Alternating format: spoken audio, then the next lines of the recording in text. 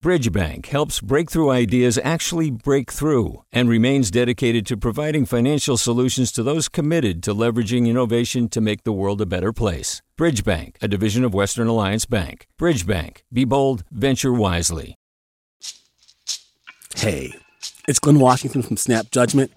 And if you love what you're hearing, and I know you love what you're hearing, please consider becoming a KQED member. Get special access to cool events, behind-the-scenes footage, and so much more. Plus, you'll sleep better at night knowing you did your part for the community you depend upon. It's in you. Please be in it. Visit donate.kqed.org/podcasts to sign up now. That's podcast with an S. Thanks. From KQED. Mic check, check 1, check 2. Are we here? All right, we're here right now-ish. Hey, what's up, y'all? It's Pendarvis Harshaw, the host of Right Now-ish, coming to you today with a very special episode from our friends over at The Bay Podcast. This episode came out in April during National Poetry Month, and it features an interview with Nigella Mumine. She's a talented East Bay poet, an award-winning filmmaker, and a friend who I've known for years. Without further ado, I'll hand it over to The Bay.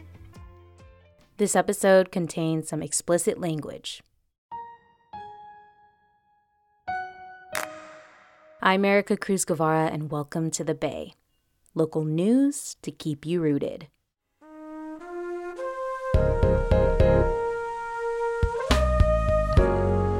Remember when Lake Merritt was our little secret? Me and my friend, we walked around, we got numbers and everything. I think the boys were a lot more nicer in their approach to talking to us. Lake Merritt is our little secret. Daisy Dukes and Dantes smiling across the grass. Why I never get the numbers I want? Geese and gold rims and your mama set a curfew. Cruising is what they said we was doing, but we really just floating. On sticky car seats, hoping love will come through a tinted window.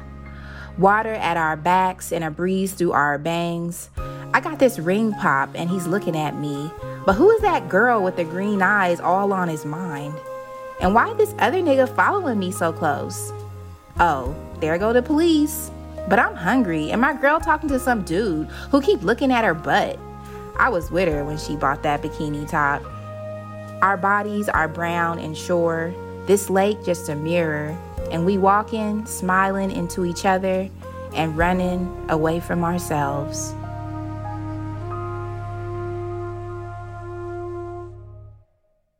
It is National Poetry Month, y'all, and today we are switching things up. We talk so much on this show about what is happening here and what it means to live here. So today we're going to do that, but through the lens of poetry. You're going to hear from a filmmaker and poet whose work celebrates the Bay Area, its culture, and all of its complexities. It's the Bay Poetry Jam, y'all. More after this break. Hi, it's Terry Gross, the host of Fresh Air.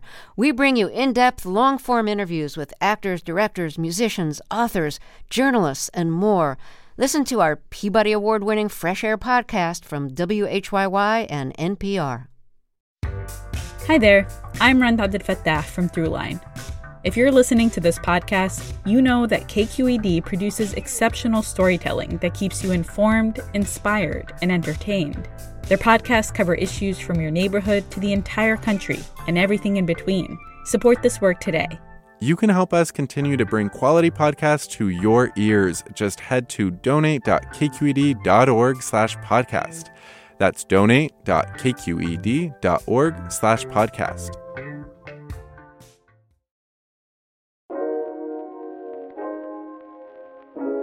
My name is Nigella Mumine.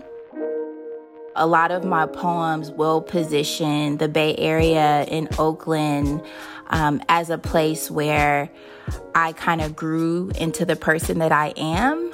But then there's this sense of longing in a lot of ways to return to that place that is rapidly changing.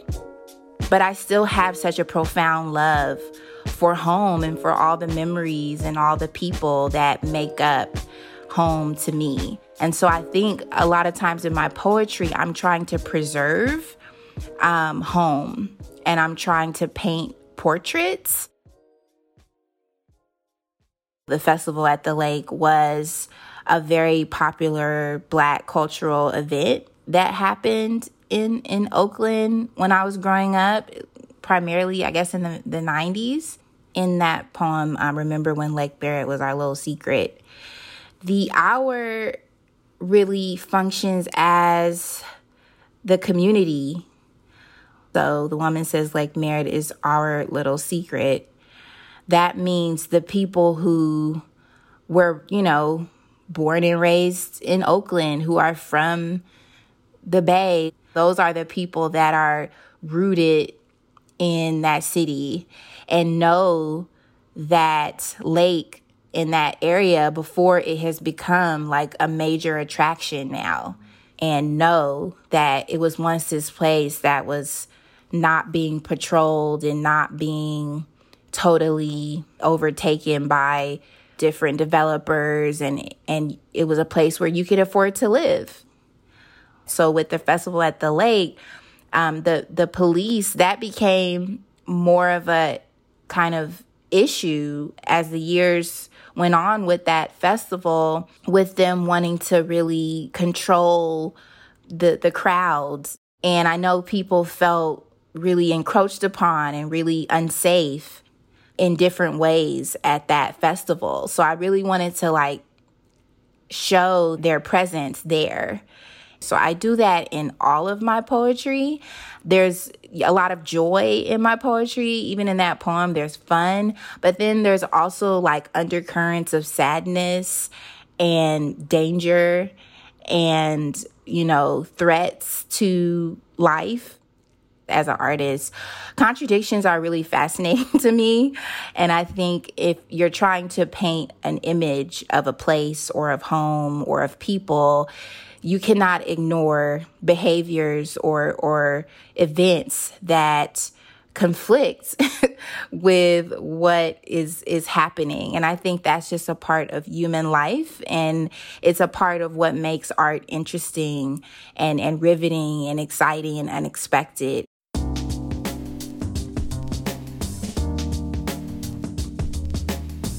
I was born, in Berkeley and then raised for the first parts of my life in East Oakland. I was a part of a very vibrant Muslim culture in Oakland. My father is a devout Muslim.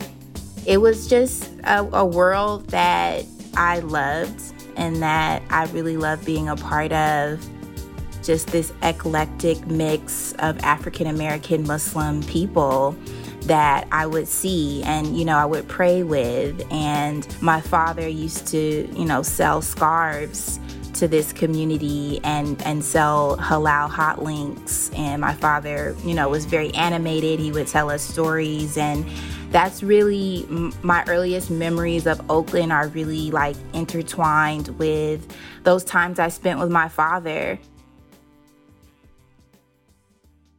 Being kind of shown environments at a very young age that probably weren't appropriate for me to be in, like sideshows and, barbecues where there might be a shootout, things that were just very unexpected for me, but that I was introduced to growing up in Oakland. When my parents divorced, my mother moved my older brother and older sister to Hayward. But everyone would always claim Oakland, as this kind of birthright. I'm from Oakland, but I live in Hayward. It was interesting because living in Hayward really allowed me to, I think, become a writer and to read a lot because I had a lot of time to myself. I would be bored and I would just escape into these different literary worlds. It was a way for me to make sense of things around me. I really enjoyed just capturing life through poetry, and it just became something that I returned to throughout my life. Poetry for the people was a program at UC Berkeley that was started by the poet, humanitarian activist June Jordan. And it was a program where you study different cultural traditions of poetry by people of color all over the world. I got in the program when I was at UC Berkeley, and a big element of the program was it was about taking a risk with your writing and not to hold back. So we were really encouraged to see our lives as important and see our personal as political. And so that program really impacted my voice as a writer because it introduced me to poetry and poets that I just had never known about. You know, Lucille Clifton, who is a big influence, a poet named Ruth Foreman.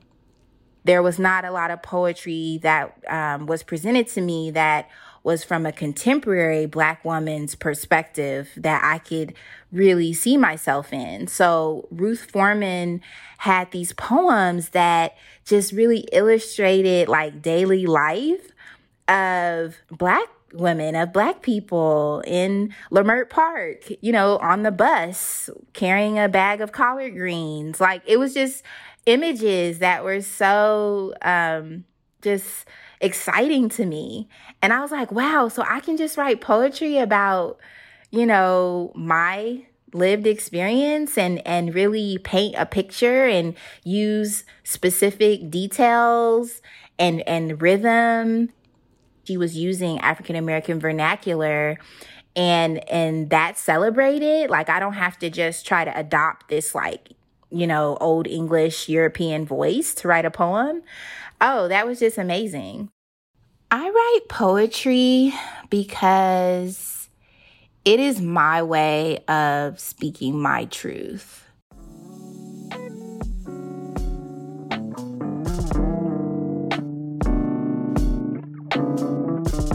Prom. I asked you, will you go to prom with me? My mom found my dress in San Francisco. Last dream on the rack. We pulled it off so fast. Flew down the street with an iridescent lavender miracle in the backseat. I was smiling in a North Oakland house. Cameras still had film. Brown fingers cranked them, and I was a Black princess wondering if I was the only one. You were asking how I wanted to pose, how I wanted to be held. I just wanted to be yours. Everyone was so gentle, remembering how love once found them. The air was gentle. We rode in the back seat with cologne and perfume on our necks, a potion. Stevie was at the wheel. I don't remember the fog. I was holding in my stomach so it wouldn't poke out. I was loving the way we looked in the glass. Remember Nelly playing and Black girls' eyes rolling? Remember the taste of apple cider and plastic flutes on our fingers? Denny's afterward and the distance made by the table between us? I didn't know how to touch. That night, I had the stars under my fingers. I saw the whole bay in your eyes. I see your eyes now and I don't feel anything. You are bigger than the memory, and I am living in a world apart. What if we could all go out into the world like it's prom, like it's new and fresh and real, like time stops just for a night to be beautiful, to be held.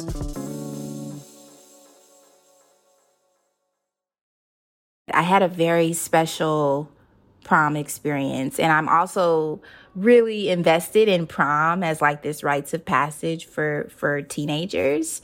I really wanted to create a portrait of that night and all of the feelings and images and sensations and really give a sense of that world that I experienced.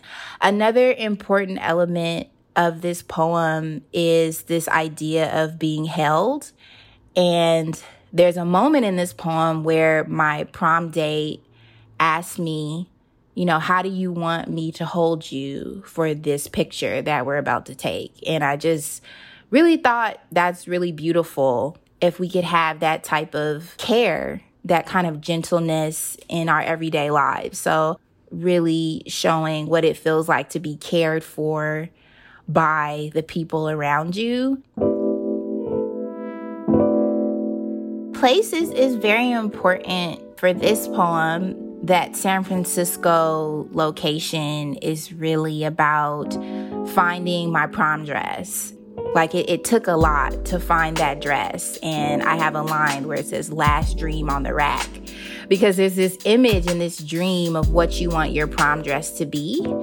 And that was, when we saw that dress, it fit right into that dream. So we just snatched it off. And San Francisco is really wrapped up into this place of glamour.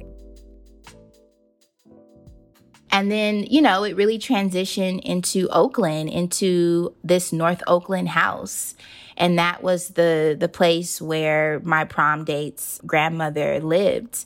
For a lot of people of color and African Americans, that's actually one of the more special moments of prom, is when your family is kind of seeing you off in the living room and showing and really kind of bathing you in love, and you're taking these kind of pre-prom photos. And we're in this just really beautiful home that's, seen generations and has so much culture and story in the interior.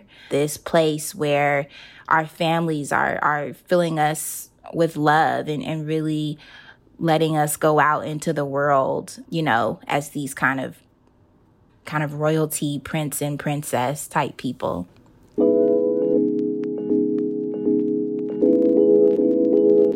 Love me before the city disappears.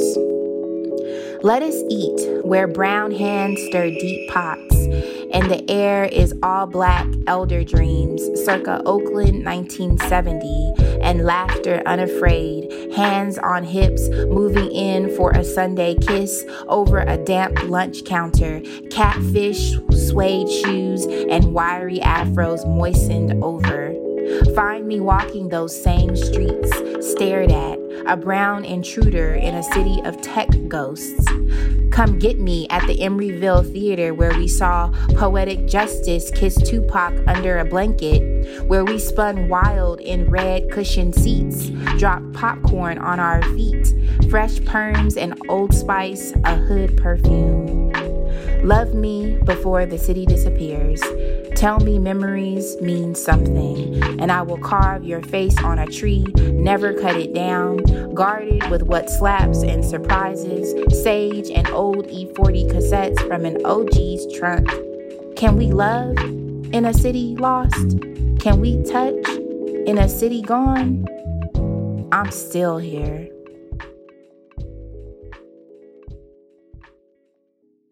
The poem Love Me Before the City Disappears, I wrote in 2019.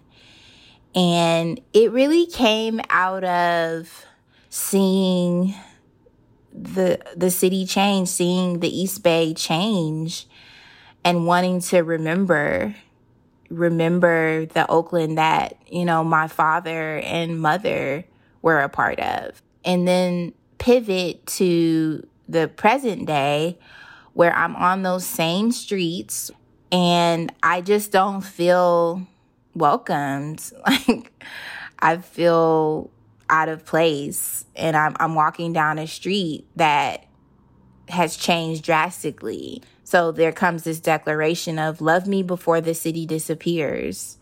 Like, let's take advantage of this life and this love before we don't have anything here.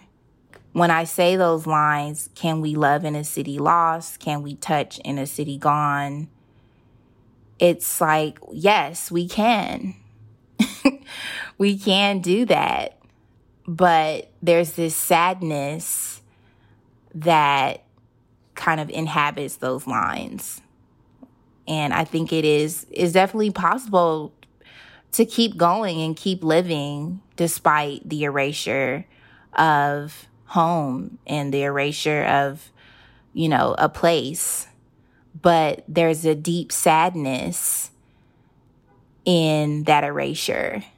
So I think I really wanted to kind of just propose that and really have the reader ponder what it means to lose a big part of yourself, but still have the capacity to love despite that.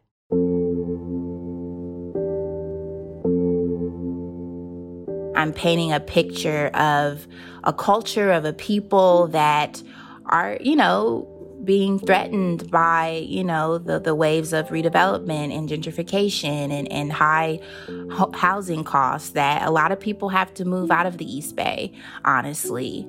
So it's really an opportunity for me to create a world that cannot be erased.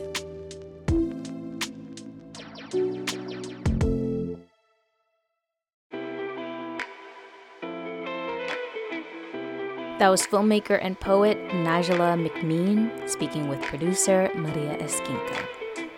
Speaking of Maria, she created the script and conducted the interview that you heard with Najla.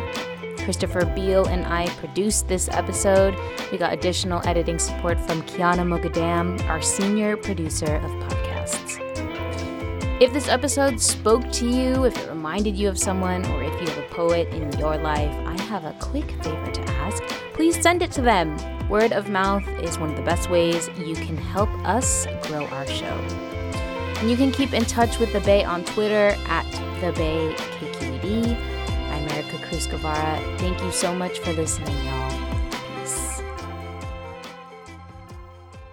Hey, I want to give a big thank you to The Bay Podcast and all the team that made that episode possible.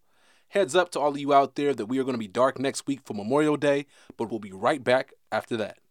Hi, I'm Sasha Coca, host of the California Report magazine. Every week, we bring you stories about what connects us in the giant, diverse Golden State. Because what happens in California changes the world. I love this place. We were once seen as like the place to be, California. The land of milk and honey. That's where you go to Sunshine State, but we just have challenges right now. KQED's California Report magazine. New episodes drop every Friday, wherever you get your podcasts.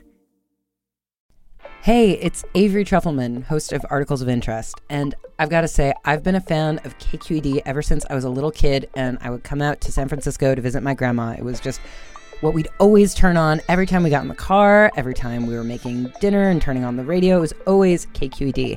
And then over the years, I've become a massive fan of KQED podcasts because this is local reporting at its best. These are answers to questions you've always wanted to know, interviews with exciting, unusual voices, necessary journalism, all told with love and care and artistry. And did you know that a majority of KQED's funding actually comes from members? It's just people like you and me supporting the programs they love, while also getting access to cool events, behind-the-scenes footage, and so much more. If you want to sign up and be a part of this amazing community, visit donate.kqed.org/podcasts to become a member today. That's podcasts with an S. Thank you for listening, and thank you for your support.